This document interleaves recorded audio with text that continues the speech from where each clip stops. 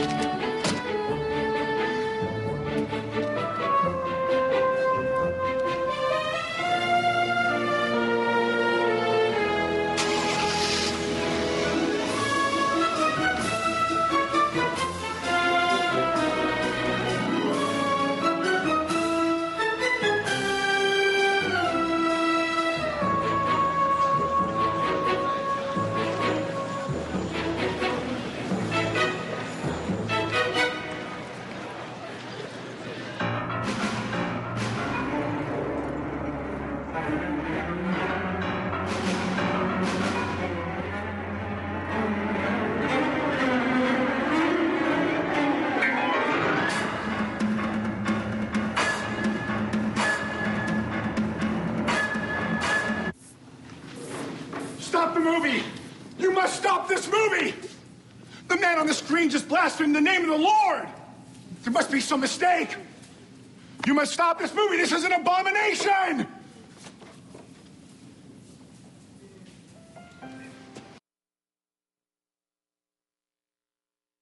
It's okay, you don't have to laugh. I thought it was funny.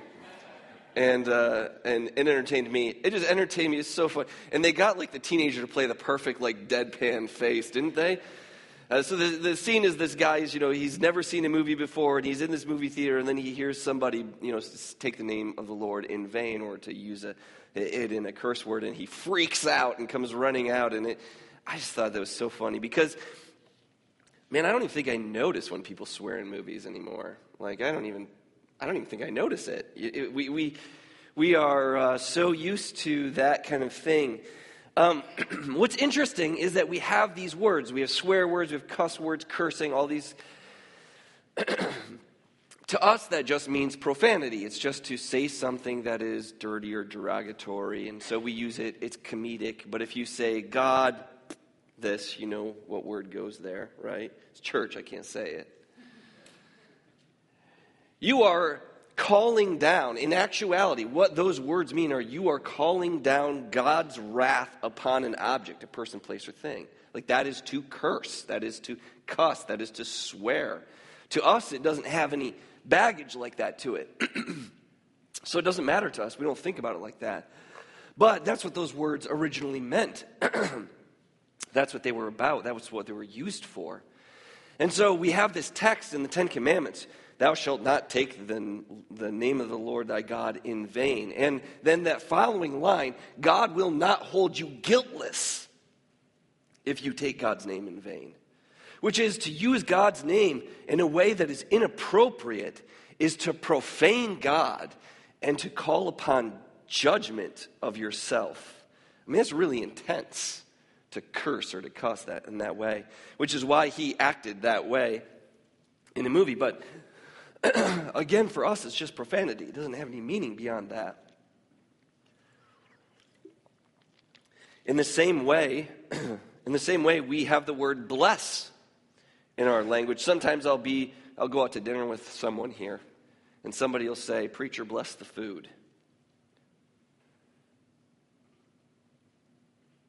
I don't think anybody really means that. Like, you just mean say something nice to God because we want to eat, right? The idea of blessing something. Are you really asking me to call down the power and grace of God upon the pizza we are about to partake of? Like, that's what you're asking in a blessing. I mean, that's what those words mean. But again, for us, they're just sort of words we use willy-nilly. They don't have any deep theological, scriptural intensity or meaning. But that is what those words mean. That's what they stand for. Which means that when we enter the text today, when we get into Deuteronomy 27 and 28, it's hard for us to even make sense of what's happening because we cuss so freely, or we hear it and it doesn't bother us. And because we use the word bless, like bless her heart, which means she was probably doing something really stupid, and you just kind of are saying something nice about her or him. Bless her heart. We said that in Tennessee all the time. Either that or we just insulted. Like if you say something bad about somebody, like, yeah, she's a real idiot, bless her heart. Like that's how you kind of covered over the fact that you were just mean. And so because we have the word curse or cuss, because we have the word bless, and they have no meaning theologically to us, these words that we're going to find today, but I really want to hammer home to you how important the word to curse is, and how important the word to bless is. In the Old Testament, we see these images of Abraham, and then later on Jacob, and then later on Isaac. Strike that, reverse it. Laying their hands upon their children and blessing them, saying, God give you this. And it was, remember the intensity that Jacob and Esau had? You might not remember the story, but there were these two twins. One was the older and one was the younger. And the younger kind of snagged the birthright, the bigger portion of the inheritance. And Esau wasn't too worried about that. But what he was worried about was about how the younger son snagged the blessing. Because the calling down of the power and grace of God upon his life was of such more importance than money that he tore his clothes over and wept over. To curse and to bless are a big, big deal. And we've lost that. We've lost that in our humanistic, mechanistic, scientific society. We've lost sight of these things. But today I want to try to recover it. So as we look at the Bible, as we look at Deuteronomy 27 and 28, we run into, again, the last words of Moses. Moses is he's going to pass on, he's going to die.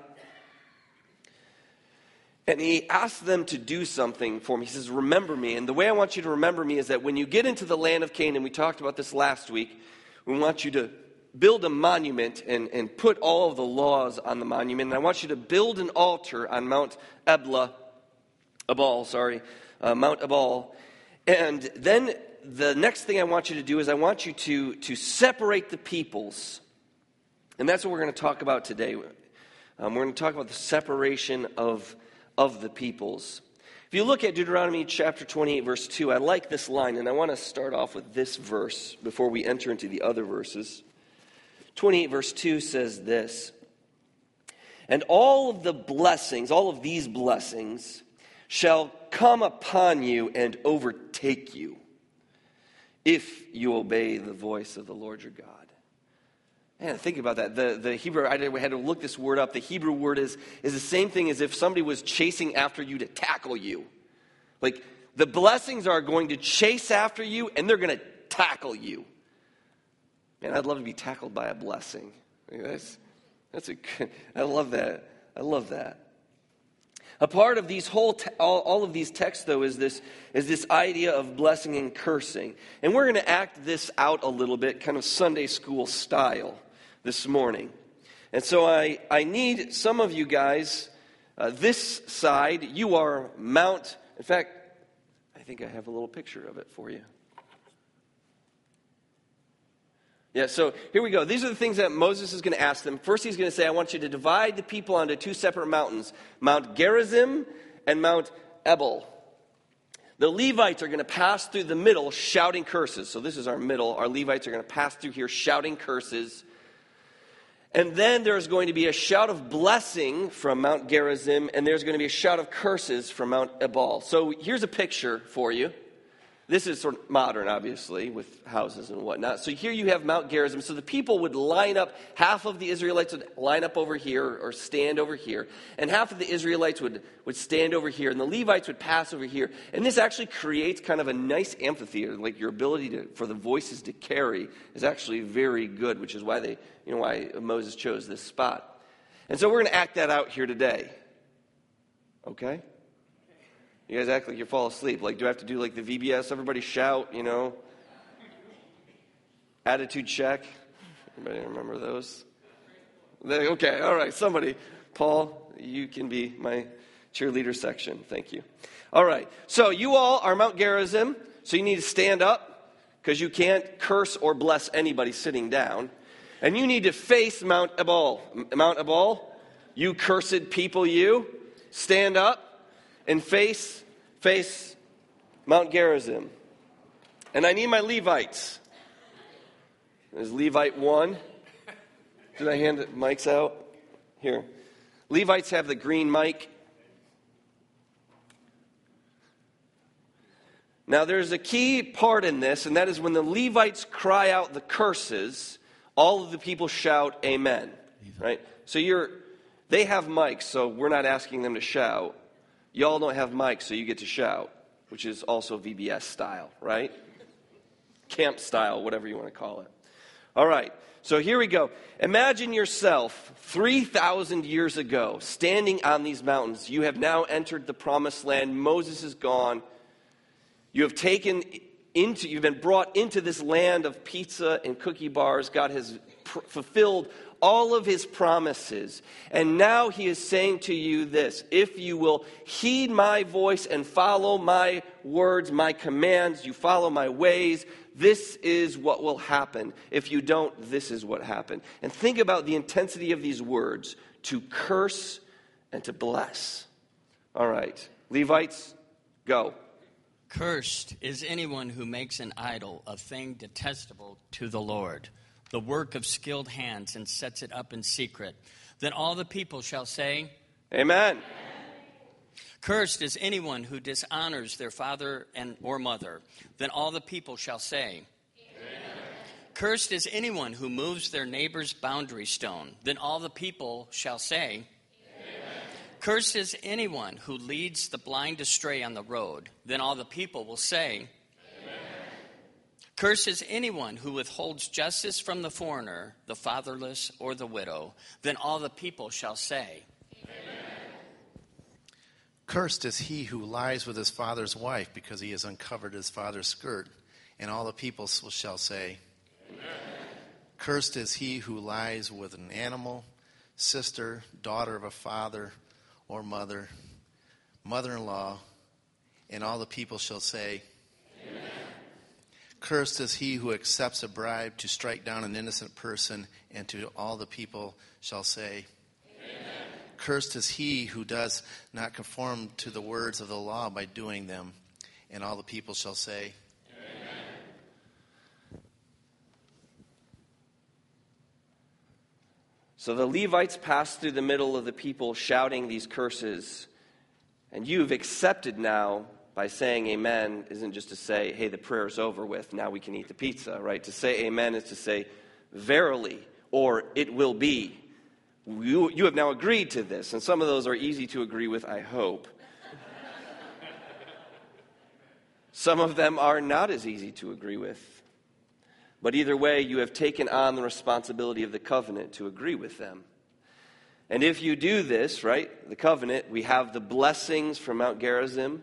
And normally, we would have all of you shout at once, but I thought that would just be too much noise. And so we have one representative from the mountain here to shout the blessings, and after that, all the people will say amen, and then a representative here to shout the curses. So make eye contact with the other side. You are hearing the blessings, and you are hearing the curses. Go ahead, Dan, take it away. Or, no, Yeah. no, you're the blessings. You're the curse.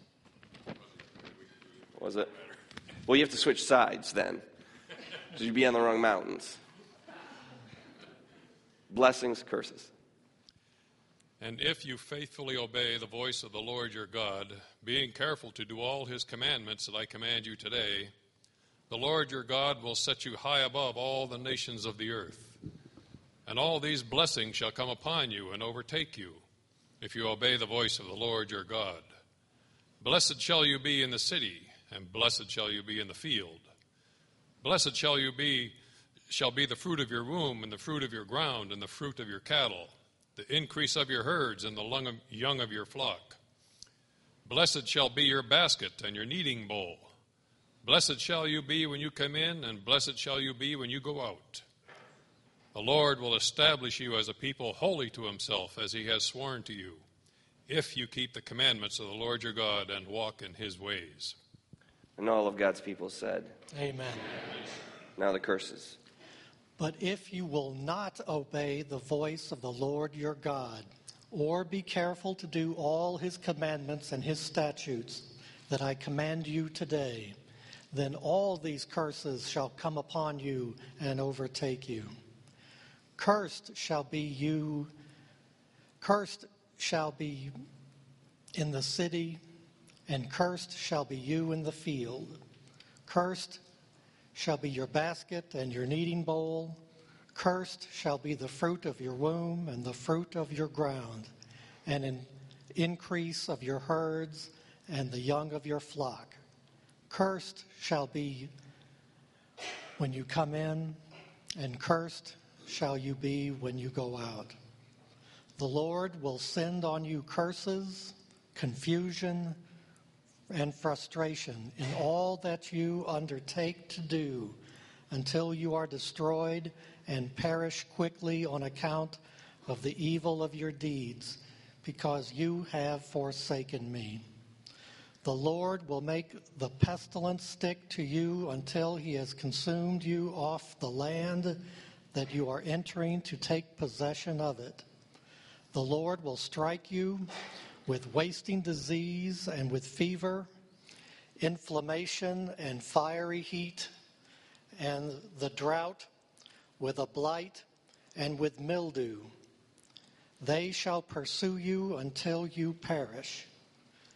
And the heavens over your head shall be bronze, and the earth under you shall be iron. The Lord will make the rain of your land powder. From heaven dust shall come down onto you until you are destroyed. And all the people said, Amen. All right, you can take a seat. Thanks to all of you guys. That was a lot of scripture. You can kind of imagine being on that mountain. You can imagine these blessings. You can imagine these curses echoing forward, especially as you need the land. That's very significant. I'm going to make the sky bronze and the ground iron, because a bronze sky gives no rain, and an iron ground gives no food.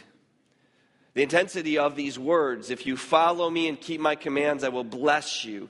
If you remove yourself from my commands, you ignore my commands, I will lay upon you pestilence and fire and mildew. All of these things that eat and destroy. And one of the mistakes that we make when we read this text is we think of ourselves, what we can do is we can individualize this and think of ourselves as being in a reciprocal relationship with God, that like if I'm a good boy or girl, God will give me something nice. I had this thought, this memory this morning. I was thinking about this text of being in elementary school. It was early elementary school, something maybe second, third grade, something like that. And one of the aides who helped in the recess time said to me, Jordan, if you stay out of trouble for 2 weeks, I will buy you a king-size Butterfinger bar. And I was good. Guess how long? I got my Butterfinger bar.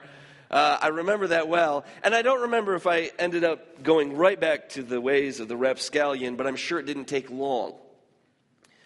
The point is not that God has got a relationship with the people that like, hey, if you're a good little boy or girl, I'll give you a candy bar at the end of the week. But rather, it is to say to be in the presence of God is to be in the presence of blessing. That if you're in the presence of God, abundance just flows. One of the mistakes we make also when we use this text or read these texts is we tend to individualize them. And you do this often when you read Scripture. We read the Bible and we say, what does this say for me today? And so what people will say, some ministers, some preachers, some authors will say, well, what we have clearly here is that God wants everyone to be healthy and wealthy, but that is not what is happening. This blessing is being given to the entire land. The land that God is giving the people will be a land of abundance, but there will be some people that fall on hard times. Which is why there are laws about what to do in the situation of somebody who is needing a loan, or a widow, or a sojourner, or somebody who is so poor they can't feed themselves. You leave the edges of the field. You don't go over your vineyard a second time. All of these things we've talked about. This is sort of a summary sermon. If you guys, if there's a guest here today and you're kind of not following along, we've been talking about this book for a long time, nearly 27 weeks now. And so what's happening here is God is declaring to the whole people, I will bless this land. This land will be a land of abundance. And when you come into the hard times, because some of you will have all sorts of neighbors who are living in abundance that you can lean on until it is your turn again to experience that abundance. And so rather than begin with how does this apply to me, we have to imagine how it applies to all of them. And then as an individual Israelite, you might apply the text to you. But we are in a time that is different.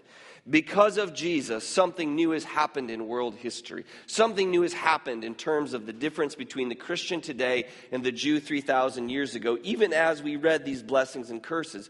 Many of these things are still sins, obviously, and many of these things are still blessings, but we don't experience the covenant that we have in God in the same way. In fact, it seems in some ways that these things are very, very different.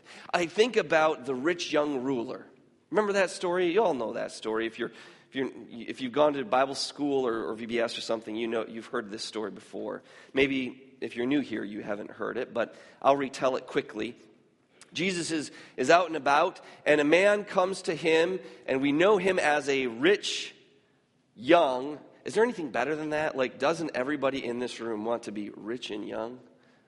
But you all are liars. You're straight up lying to me. He's like, some of you guys got a little smirk on your face. I know what that means. Raise your hand, right? Wave it around. I know the truth. Rich and young, baby. That's how we like it. That's what we want. Rich, young, and a ruler. Wow. That's perfect. Can you ask for anything more than that, right? Everyone listens to you. Everyone looks at you. And you have just this. In fact, it seems as though to be a rich young ruler is to like walk out of the blessings that you just read to us. That's exactly what Jesus or what God said in Deuteronomy that he would give to them. And the rich young ruler comes to Jesus, and some of you know the story anyway. What does he say? Good teacher, what must I do to inherit eternal life? And Jesus says, well, you keep the commandments. You know the law. Things we've been talking about for the past 27 weeks. Do that. And he says, I've done it. And I love this because there's a sense in which this rich young ruler has a perspective that wealth and power bring. That so many of us who hunger after wealth and power, or at least are hungering to have that, don't get. But he's got this, and he says, isn't there more? Isn't that underneath everything he's asking? Isn't there more than wealth and beauty? I have these things, and isn't there more? And Jesus looks at him, and the text tells us that, and we don't always get emotions out of Jesus, but in this text we get an emotion. It says Jesus looked at him, and Jesus loved him. Loved him. Because he's on the right track. Yes, there is more. There is more. And he says, one thing do you lack? And the rich young ruler says, what is it? That's what I'm here for. And you know the answer, right? Go and sell all your possessions. And then follow me. Which is to give up, I mean, he can't give up being young. But give up your rich and give up your ruler. And then you will have what? Who knows?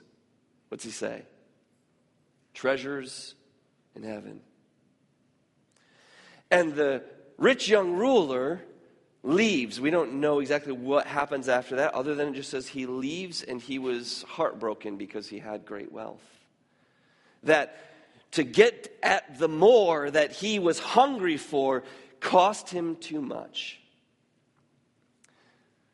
And that's interesting because it seems as though in this story, Jesus is contradicting what Dan just read. He's contradicting the blessings that we were just promised as the people of God. So how do these two things fit? Because they don't seem to fit in at all. In fact, Jesus turns and he says to the disciples who are standing there, he looks at his disciples and he says, how difficult it is for those who have wealth to enter the kingdom of God.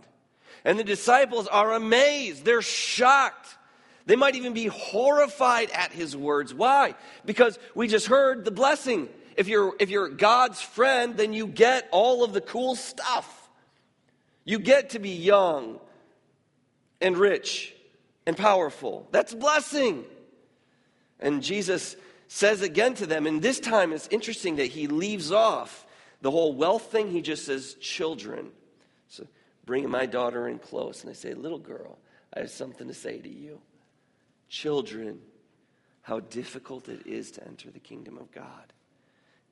It's easier for a camel to go through the eye of a needle. If you've ever seen a needle and a camel, you know these two things do not fit together, than for a rich person to enter the kingdom of God.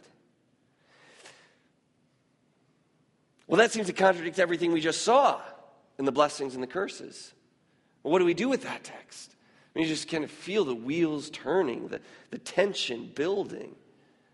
And Jesus says this. Well, Peter says this. Peter says, we've left everything for you. We've done what the rich young ruler would not do. We've done it. And Jesus says this, truly I say to you, that no one who has left houses or brothers or sisters or mother or father or children or lands for my sake and for the gospel will not receive hundredfold. And this is important. In this time, right now, houses and brothers and sisters and mother and children and lands and persecutions. And in the age to come, eternal life. But many who are first will be last, and the last will be first. You see, the problem that Israel was having in the time of Jesus, and the problem that some Christians have even now in the time of right now, is that they began to believe that the point was the blessings. To receive the blessing and to steer clear of the curses. Like that was the point. And so when the disciples see somebody who is blind, they ask the question, why is this guy blind? Why is he cursed? Did he sin or did his parents sin? And Jesus says, how have you missed the point? You've missed the point. The point is not the blessing. The point is God's presence. That in the presence of God, overflowing from God then is this wholeness. And if what you're seeking after is the blessing, you're seeking after the surface stuff. You're seeking after the easy things. You're seeking after the worldly things. You're seeking after the things that pass away. Because what is it, my friends, to heal this body? Because no matter how often I go to the doctor and receive healing, no matter how often Benny Hinn knocks me over with his powerful spirit jacket of power, this Jordan is dying and cannot be saved. There's this great story. There's this great story where the disciples are sent out into the world. They're sent out to preach the gospel, and they're given this power to heal and to take care of. And they come back to Jesus and they say, Jesus, even the demons obey us. I mean, that'd be cool, right? Like you're casting out, you're like, bam, bam. And that's exactly, I would totally do it like that too. Like, bam, demon leaves Ben Leonard. Because we were making eye contact right then, so you got it. And Jesus says, don't worry about that stuff. What you should be rejoicing in is that your name is written in heaven. We rejoice after the wrong stuff. We get pumped about the wrong things. We get excited about the wrong kind of things. How does Jesus say this? What is Jesus after with this? How is it possible that they are going to have? They leave all their stuff behind, and then here they're given 100-fold. How does this manifest itself? It manifests itself in this way. The apostles always had somewhere to lay their head. They always had people around them who loved them and cared for them like a mother, a father, a sister, a brother, a cousin. They always had little children running around their feet. Why? Because look around this room. This is what God is building. He's building a people who love and care for one another, a people who call themselves, as Paul talked about earlier, family, who are connected by so much more than blood. We are connected by the Spirit of the living God. It makes always there is a place for Jordan's head to rest, because if my home burns down, I'm camping in your couch. And I'm sorry, Esri's going to tear your house up. She's a little monster. Isn't she a little monster? Yes. She's going to tear your house up, but we're coming over because we belong to one another. So the disciples, they leave everything to follow Jesus, and yet they've left nothing behind at all.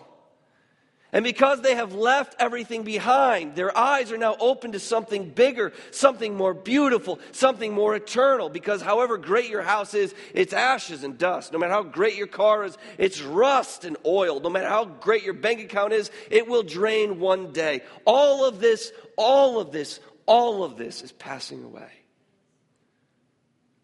The only thing that will last forever is that which we have done for God in His glory. Everything else is ashes and dust. And that rich young ruler failed to see it.